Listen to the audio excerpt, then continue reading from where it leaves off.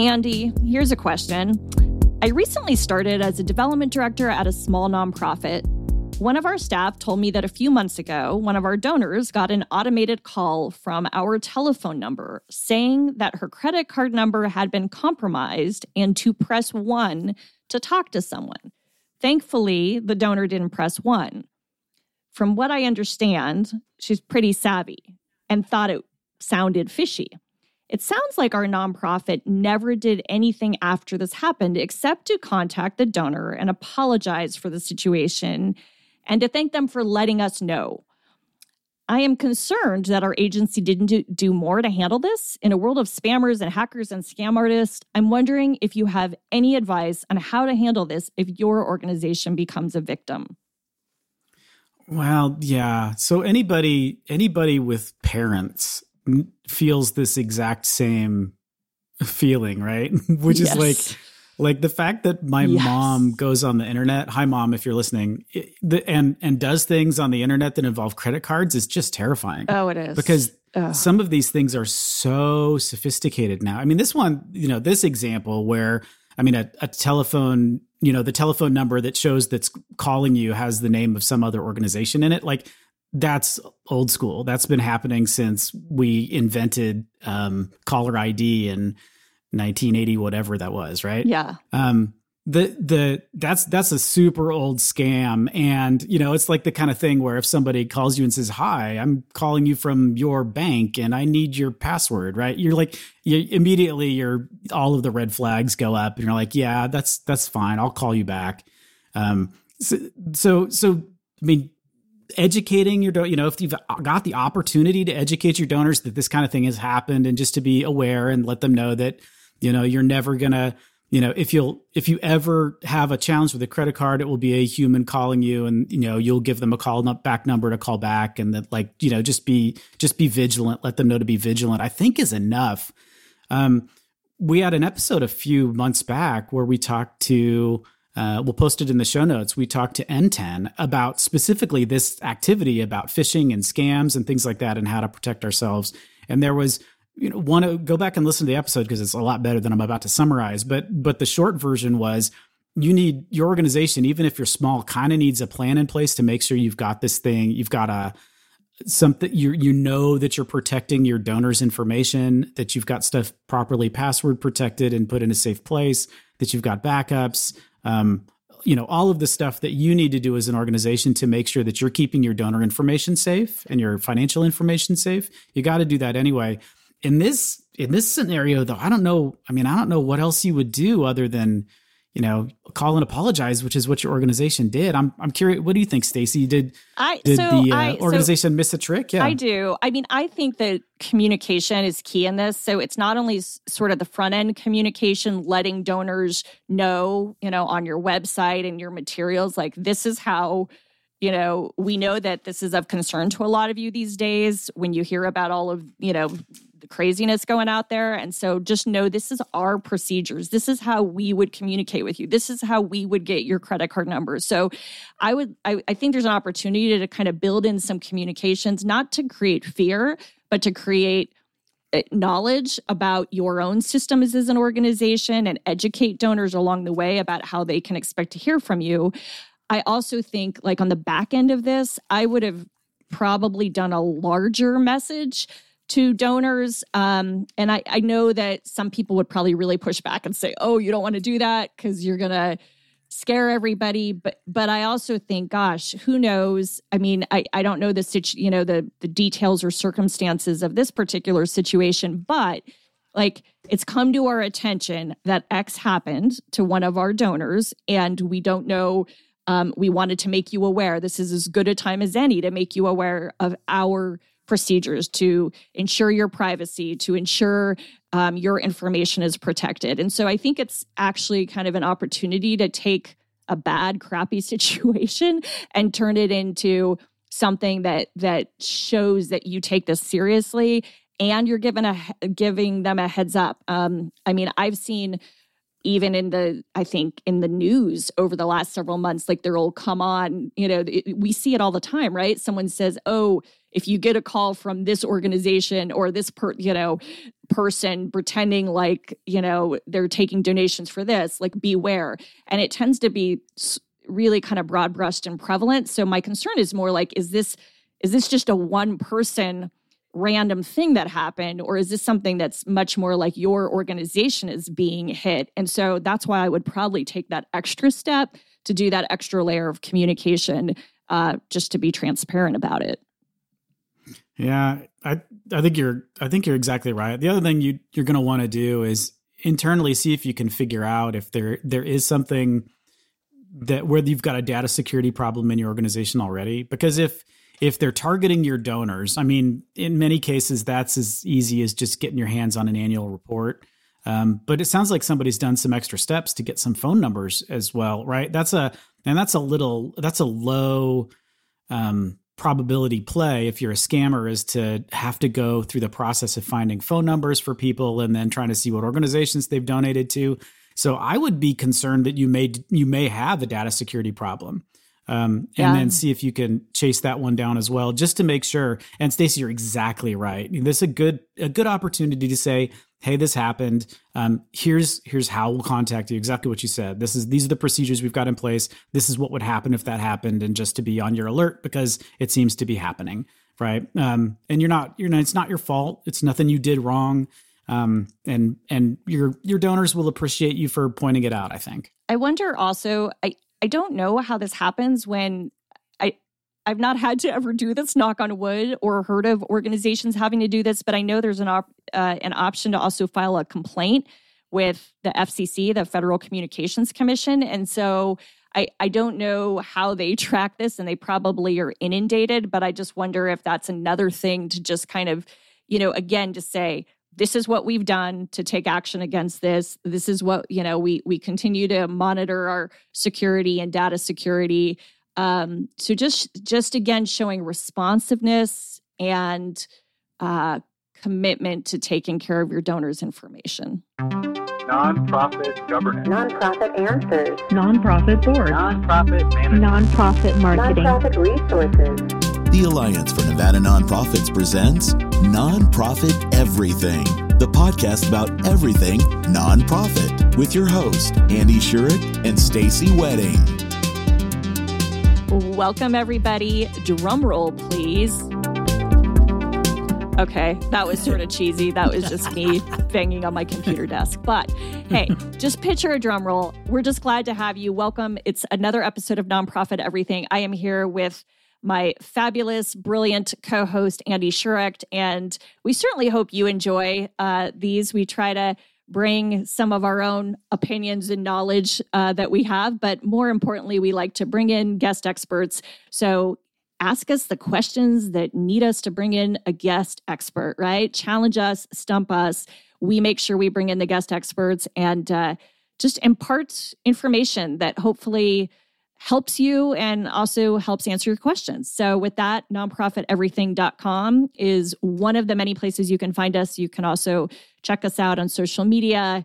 All of those options are on the website, and look forward to having you for another episode. Thanks.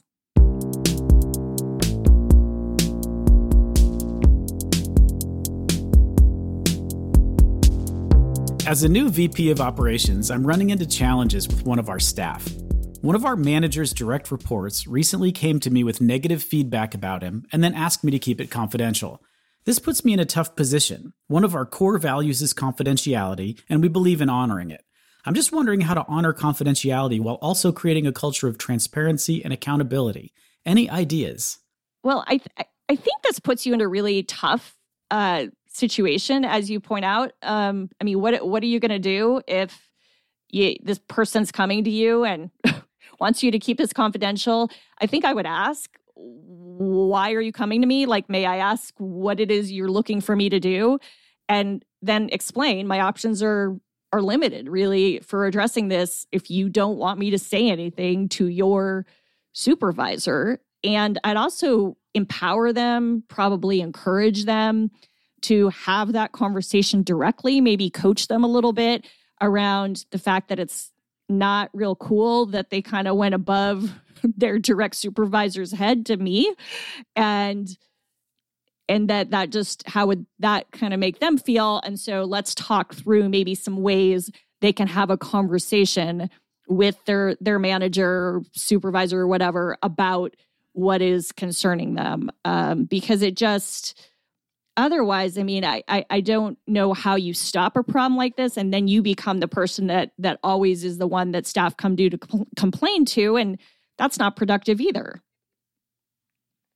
Yeah, I've had situations that are very similar to this, and honestly, I think it's a big red flag. So if someone you supervises, if the people that they supervise, so one of your direct reports is coming to you, they're going around this person and they're telling you something about the manager that you supervise, but then they tell you to keep it confidential, it's because they're afraid of retaliation.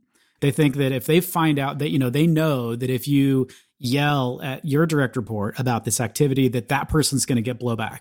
And so you've either got a cultural situation where that's okay, it's happened in the past, this person's afraid that they're going to be retaliated against. And so it's your job as the manager of the manager is to, number one, reassure the person that's complaining that you won't be retaliated against, that's unacceptable. And that the only way that you can address the problem is if you're allowed to address it. If someone comes to complain to you about something that says, this is a problem, I'm coming to you because it's a problem, but please don't say anything about it or do anything about it. You're like, well, then why did you come complain to me in the first place? So the only way to solve it is if they give you the authority to be able to handle it. And I mean, it really is either you've got an employee like at the bottom of the food chain there who's a pain and will complain about everything and is annoying. That's important information to know. Or you've got a manager that's maybe not the greatest manager and you need to correct that. But that's your job as their supervisor to make sure that you're correcting the manager that reports to you.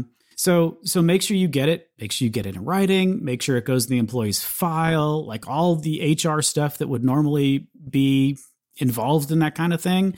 And then see if you can get the direct report to finally tell you, like, okay, it's okay for you to do something about it. That's the only way it's ever going to get solved, because it's just going to recur again and again and again. And you're going to be stuck in the situation where you feel like you need to fix something, but you don't actually have enough information to fix it. This is, as those of us that lived in the management roles for a long time, we desensitize ourselves to these things. But you got to keep a running file of everything all the time, because you never know when you're going to need it. Even if it's just in there to be in there, it's better to have it than to not have it. And you're not hurting anybody's feelings. You're not making their job harder by documenting things that you hear or people tell you. That's just part of your responsibility as a manager, is to keep track of stuff that people tell you. And I think I would also I'd probably ask some questions. If the person came to me, to your point, is it a retaliation issue, or is it just someone who's conflict adverse issue, right? Or doesn't even know, who knows, right? I don't know the story of these people's backgrounds, but a lot of people aren't trained how to have conversations with and manage up or give feedback to their manager. Like, people aren't taught that. So that's why I think it could be retaliation. And so maybe you can ask some questions to kind of get a sense of what it is that had them, brought them to you instead of talking directly to the person, and maybe even helping them think through that a little bit. But then, handling it. I mean, again, I would say ditto and echo everything you said, Andy. I guess my only caveat is just I'm thinking of how many people who are in the workforce, particularly ones that are newer in the workforce, don't even know how to have a conversation with their boss about, hey, like,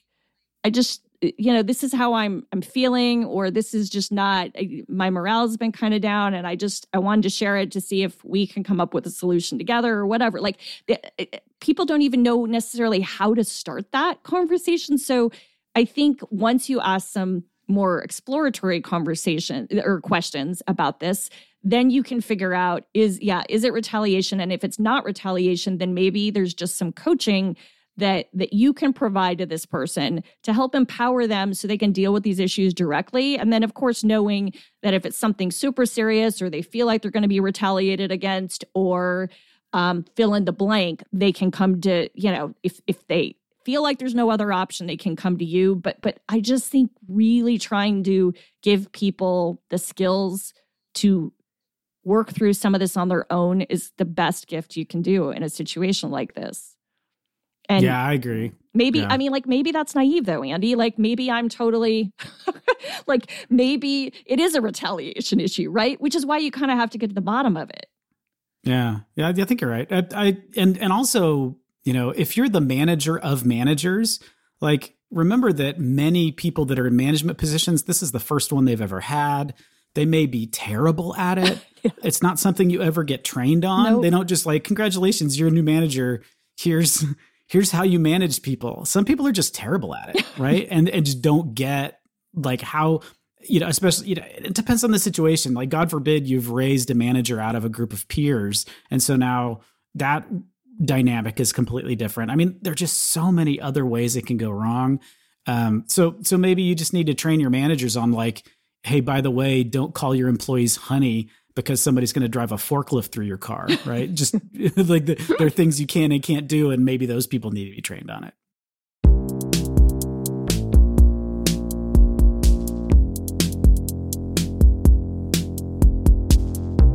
Our nonprofit needs to fill the executive director position for the first time in more than 10 years.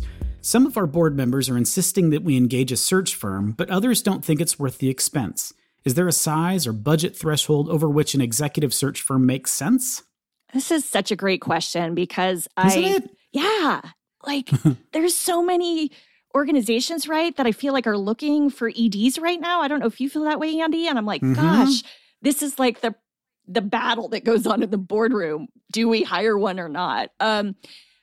So I want to take this from a couple of different perspectives. One, years ago, and I got smart and never did it after doing a few stints doing this, I had done some executive search kind of work and for some nonprofits. And I will say, it's a ton of work. And so that is one of the reasons that I think boards the question becomes, rather than a size or budget, there's a piece of that, right, that comes into the equation. Do you have the money available to pay for a search firm?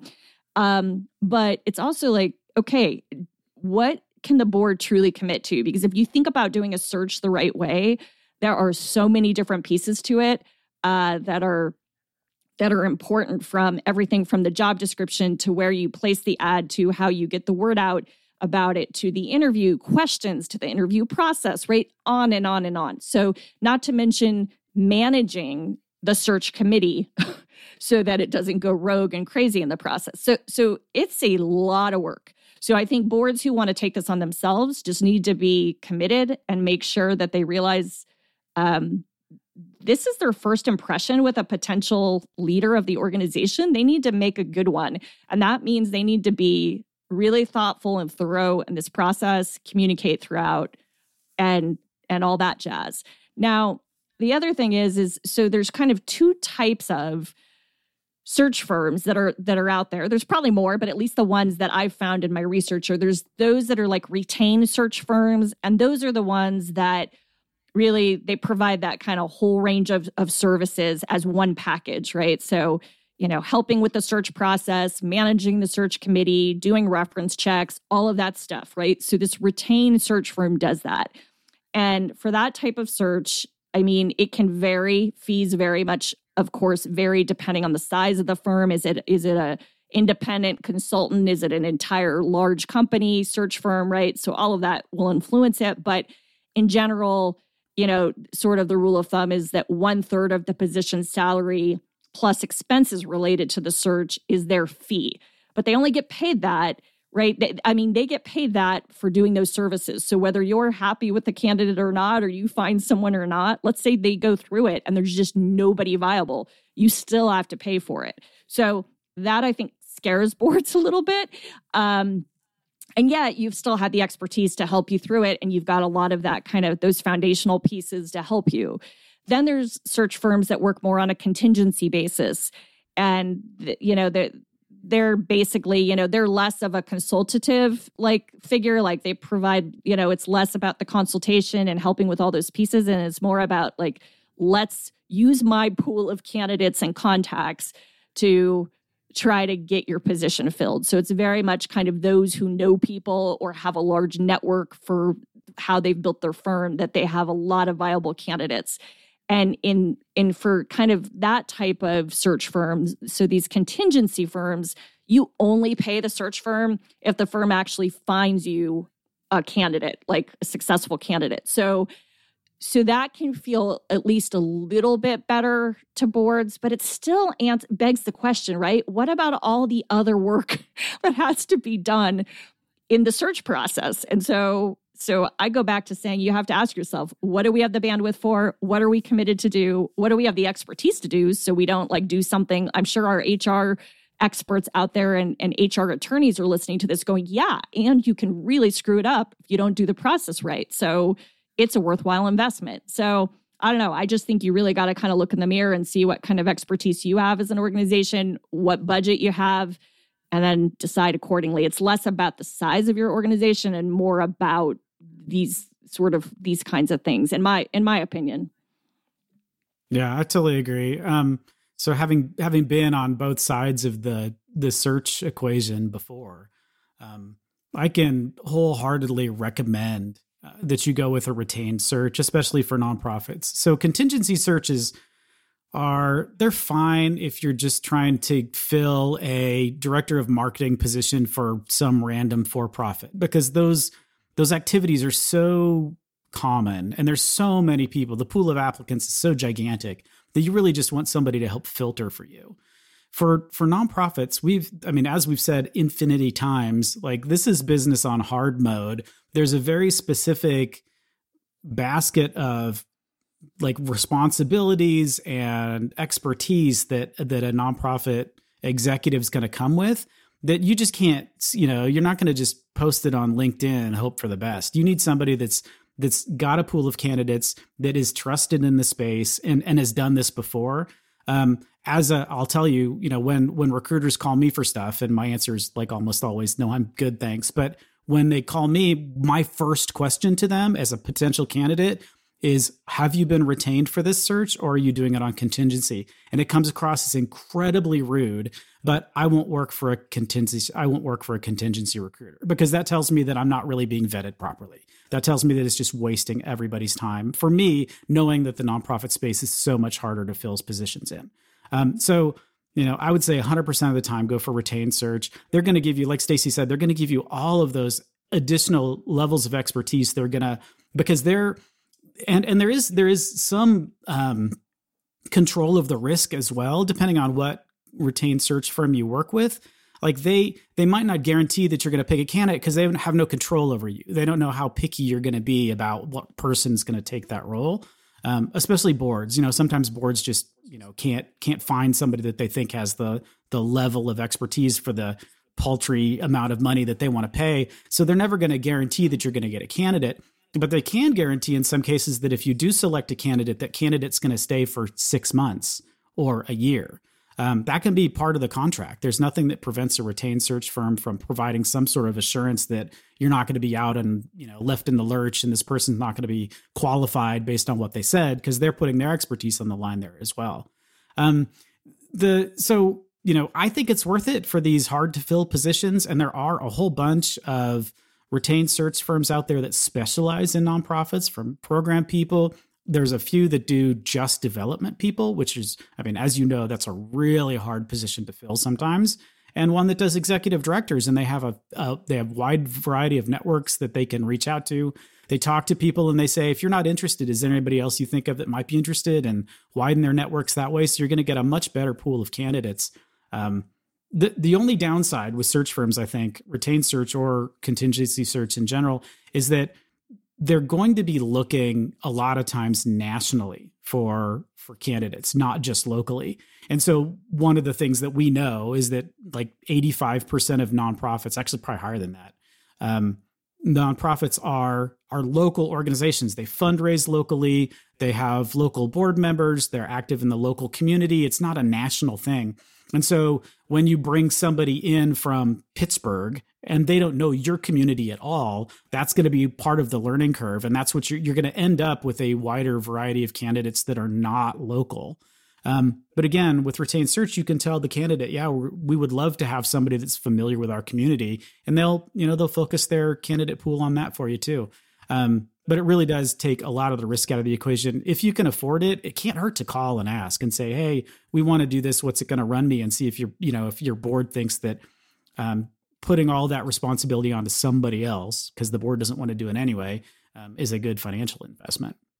It's really just, it's as much a risk management tool, I think, to have that retained search firm as it is just really wanting to make sure you do the, you have a process that actually entices and attracts the right candidates and candidates that are going to really cast the vision for your future as an organization, because it's going to be the most important hire in many cases that you make as an hiring an executive director. And so they will more than cover over time the cost that you pay up front. So I think it's an investment in finding the right person. And I cringe because I know in my experiences, I've seen boards where they have the best intentions. They may even have an HR expert on their board, and they think that they can do this process. And then they drag their feet and they lose a good candidate, or they don't handle something properly and candidates have a bad taste in their mouths. And it's just that piece really makes me nervous when you hand it over to a board to do. And no disrespect, if you've done it as a board, kudos to you. But it is a huge commitment, and make sure you've got someone at least guiding you with the expertise on your board, or even someone that's a volunteer that's willing to help make sure you're staying within, the parameters you need to legally, and given labor law, and given, just how you ask questions. How do you make sure you have a process that doesn't discriminate? I mean, the list goes on. So anyways, obviously, Andy and I have some strong feelings about this one.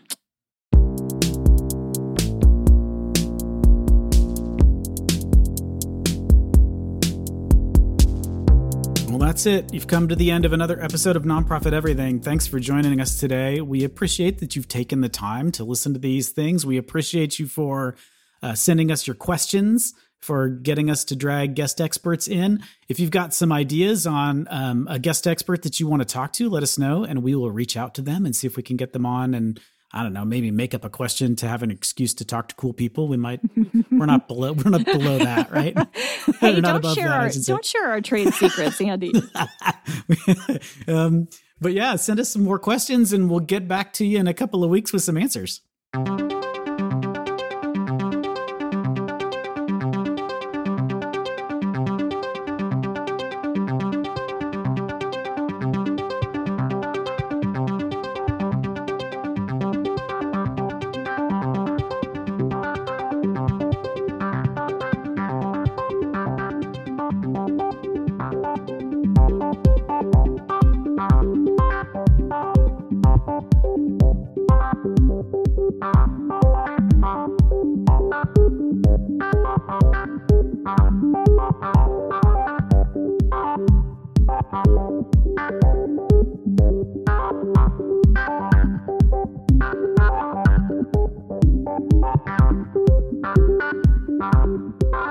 Bye.